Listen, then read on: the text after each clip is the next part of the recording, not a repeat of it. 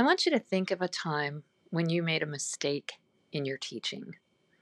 Just close your eyes if you don't have them closed already and think of a time where you felt you were or your efforts were simply cringeworthy or you just couldn't get it right.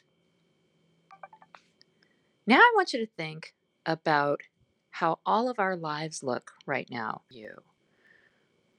I want you to think of what they want to give back.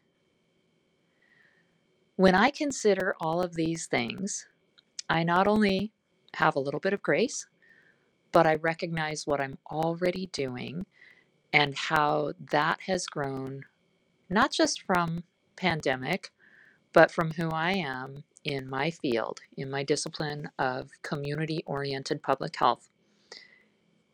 And that it has not just grown from that, but it's grown from the pandemic. There's this really circular piece for me where I'm working differently, sometimes harder than I have before, and then sometimes I'm actually making things easier.